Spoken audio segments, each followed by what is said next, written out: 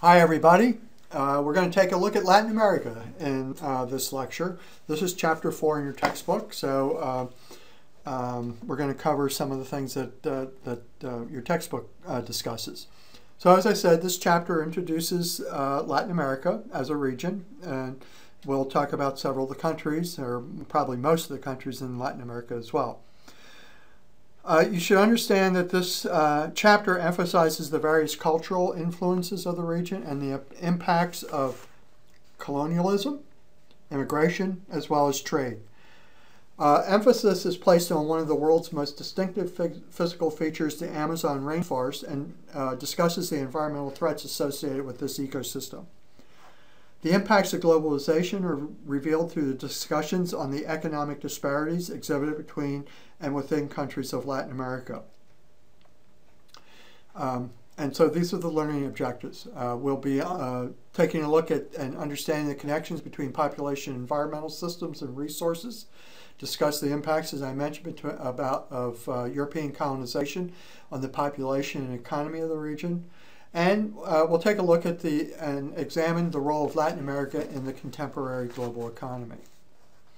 Key concepts introduced in this chapter include things such as deforestation, fair trade, altitudinal zonation, El Nino, urban primacy, megacity, rural to urban migration, land tenure and reform, remittances, transnationalism, the Colombian exchange, syncretic religions, Treaty of Tordesillas, regional trade blocs, indigenous organizations, maquiladoras, dependency theory, as well as neoliberalism.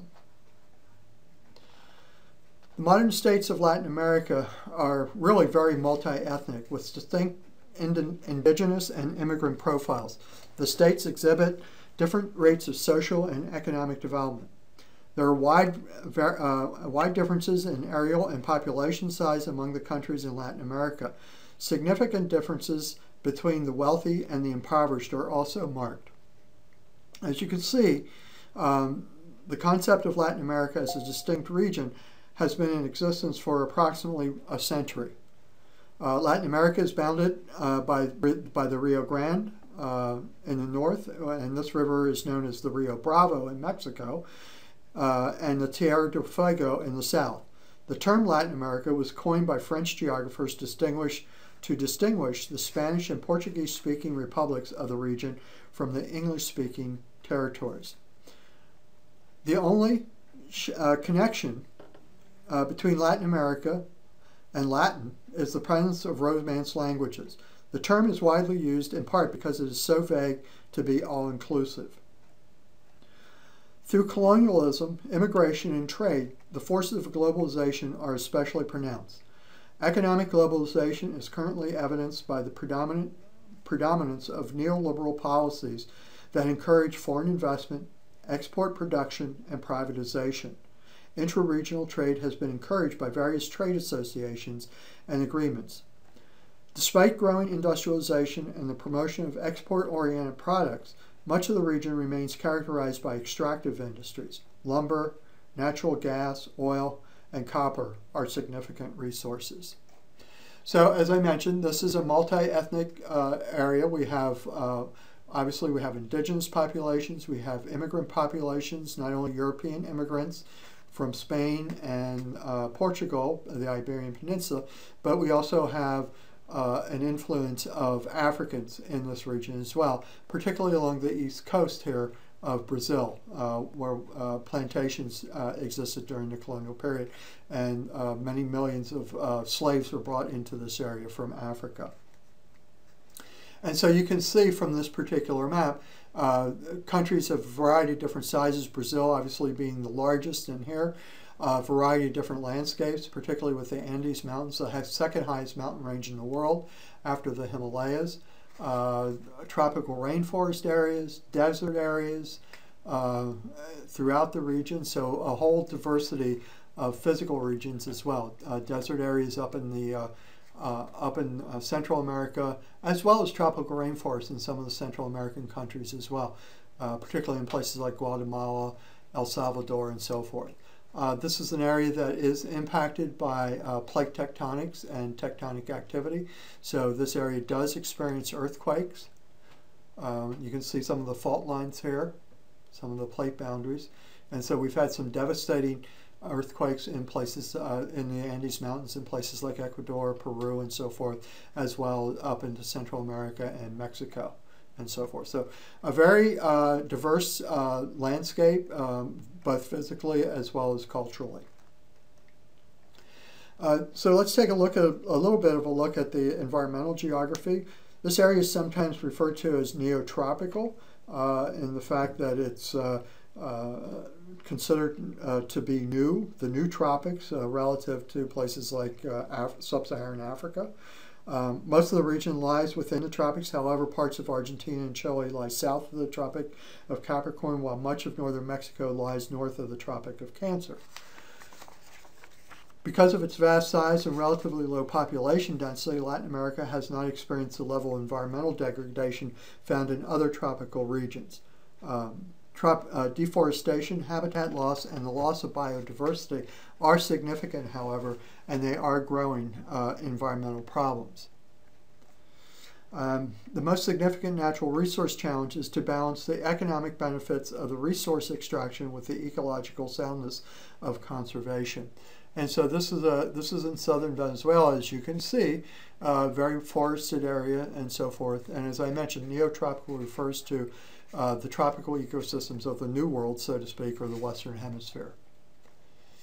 Wood chips, wood, obviously, lumber products and so forth are a very big resource in this area because of the rainforest areas, not only in Brazil, but also up into Central America and so forth.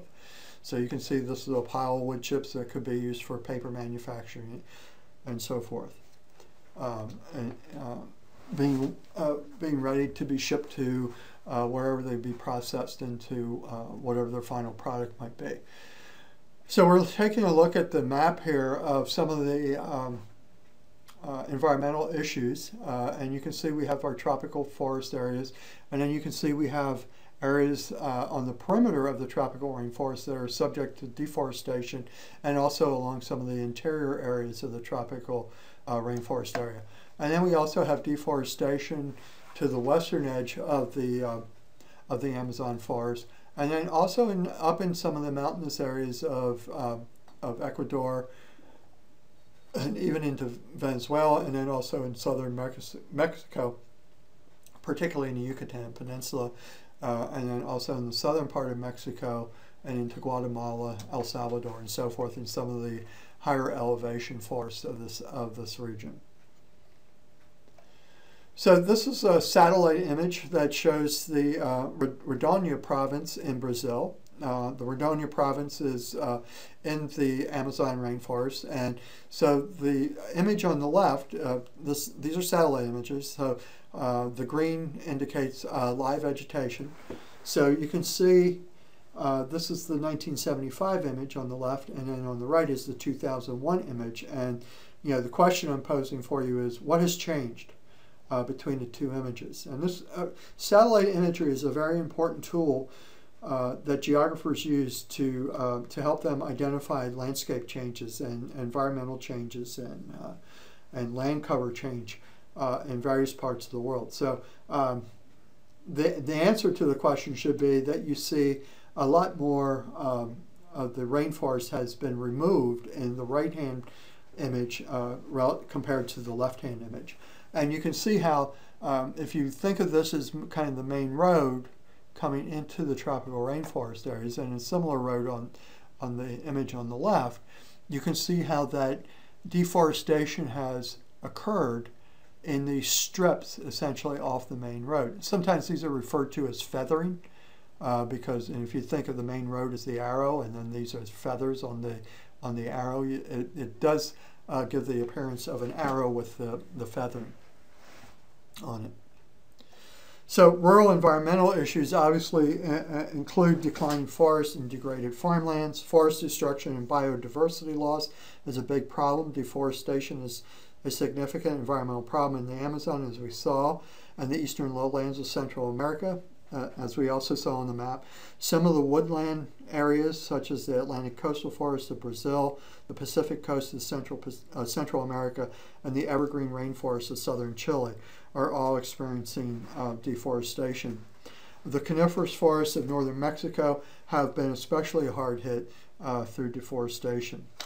Deforestation has resulted in significant loss of biological diversity. Approximately 50% of the world's species are found within the rainforests of Latin America. Despite this biome accounting for only 6% of the world's landmass. So you can see how important this Amazon rainforest is as far as biological diversity is concerned. And it becomes even more significant when you understand that lots of our medicines are actually derived from some of this biological diversity that exists in the Amazon rainforest. Pharmaceutical companies actually use biological agents to create a variety of different vaccines and cures for illnesses and so forth. So it's really a significant problem, not just from the environmental standpoint of contributing to global warming, but it also is going to have significant human impacts as well. Deforestation in Latin America has resulted primarily from cut and burn agricultural practices and the cutting of forests to make room for cattle ranges or permanent settlements. With few exceptions, deforestation has not resulted from hardwood extraction for markets in this particular region of the world. Brazil has been widely criticized for its Amazon forest policies. During the past 4 decades, approximately 20% of the Brazilian Amazon has been deforested. Critics speak of an arc of deforestation, as we saw on the map, which is a swath of agricultural development and deforestation along the southern edge of the Amazon basin. So think back to that map that we saw a few slides ago, and that arc of deforestation to the southern periphery of the Amazon forest. Grassification is the conversion of tropical forest into pasture, and you can see from this image that's really what we're talking about. This was a one-time tropical forest area and has now been converted into grassland to feed cattle. This is particularly widespread in southern Mexico, Central America, and the Brazilian Amazon. The pastures are used primarily for cattle ranching. Other suitable grasslands exist, such as the Llanos of Colombia and Venezuela, and the Chaco and Pampas of Argentina. You know, the world's demand for beef products has increased, so now we also have to find other areas to raise cattle, and that's resulting in deforestation and grassification of this area. Sorry about that. Problems on agricultural lands. The modernization of agriculture has produced other environmental problems, including an erosion of genetic diversity as new hybrid varieties of corn, beans, and potatoes have been introduced. The widespread use of chemical fertilizers and pesticides have contaminated local water supplies. Farm workers have been directly exposed to mishandling of toxic agricultural chemicals. Soil erosion and fertility decline has occurred in many places throughout this region. Not only does this region face rural or agricultural environmental challenges, but it also faces extreme environmental challenges in the cities or urban environmental challenges. Latin American cities exhibit some of the worst environmental problems of the region. Urban areas are troubled by air pollution, inadequate supplies of fresh water, garbage removal, illegal housing, or squatter settlements. Many of these cities have experienced very rapid rural to urban migration that has contributed to these problems. We sometimes refer to this as over-urbanization, as so many people have moved into the cities because of the lack of opportunities in rural areas. They've been pushed out of the rural areas and pushed to cities. That the cities are growing so rapidly that they cannot provide the services that are required to support this very rapidly growing population. The Valley of Mexico epitomizes, as you can see from this image, at the southern end of Mexico's Central Plateau, Mexico City, metropolitan area of 18 million people, is located in the valley. The region is beset with problems such as air quality, adequate water, and subsidence. That is, the city is actually sinking, which is caused by groundwater pollution. I'm sorry, not pollution, but depletion, because they're pumping water out from underneath the city to provide water for the residents. The city is actually beginning to sink, and that's causing all sorts of problems with buildings. The foundations of buildings are cracking, pipes are cracking, the water lines and sewage lines and other infrastructure are also cracking as the city shrinks. Or not shrinks, the city is not shrinking, it's actually sinking, not shrinking. Okay. So, in many cases, this is caused by human problems, but in the case of Mexico City, it's also a physical problem because Mexico City essentially sits in a bowl. It's surrounded by mountains on all four sides, and so the winds have a very difficult time coming in and blowing the pollution away.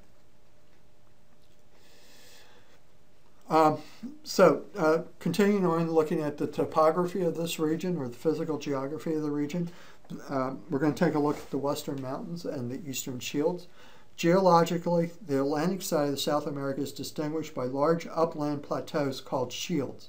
These shields have historically been the site of the region's most extensive human settlements, largely due to agriculture. The Andes Mountains are a prominent physical feature of the region, stretching for nearly 5,000 miles from the northwestern part of Venezuela, to Tierra del Fuego in the very southern part of the region. The Andes are an active volcanic mountain range. In Colombia, the Andes divides into 3 different mountain ranges. The Altiplano is a treeless high plain of the Andes. It's located where the mountain ranges traverse Peru and Bolivia. Lake Titicaca and Lake Pupo are located in the Altiplano, as well as numerous mining sites. And so this is Lake Titicaca, which we would find in the Altiplano. Okay, and this is Patagonia, which is in the southern part of the region in Argentina. And you can see some of the unique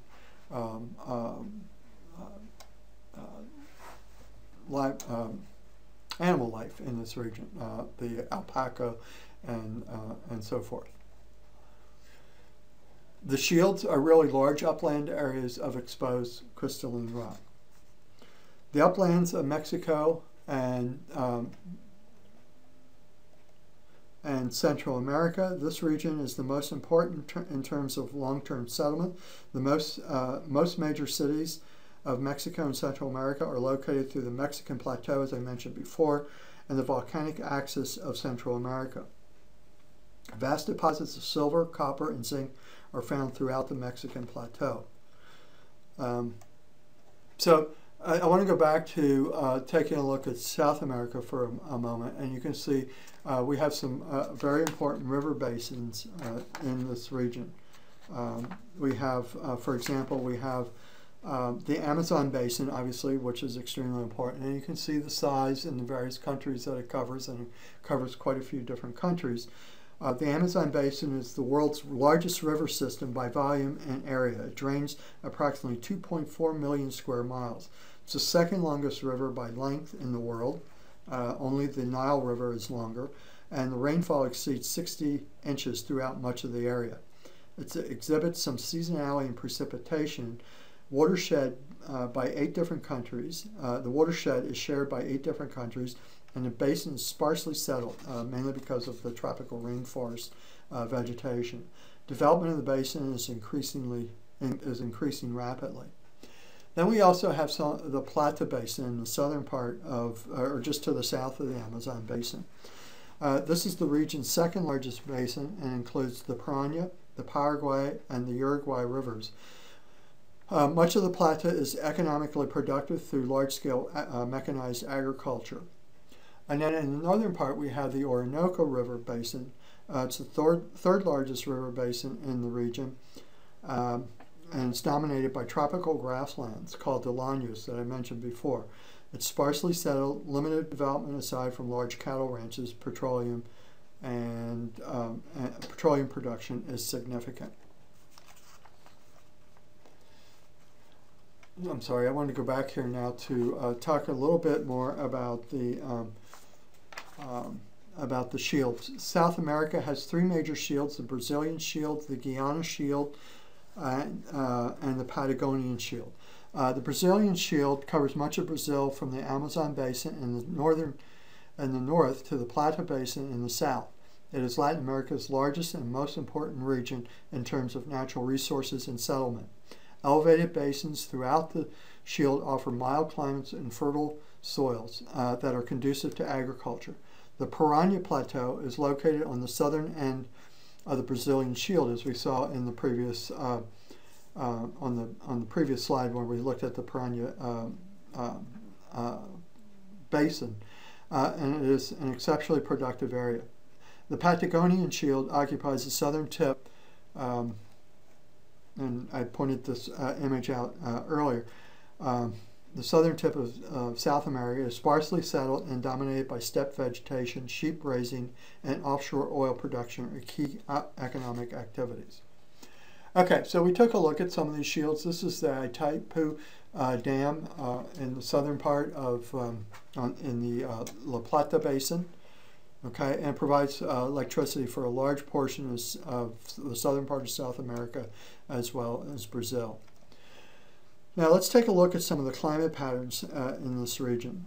The tropical climate with little variation in temperatures dominates. A seasonality in precipitation is apparent.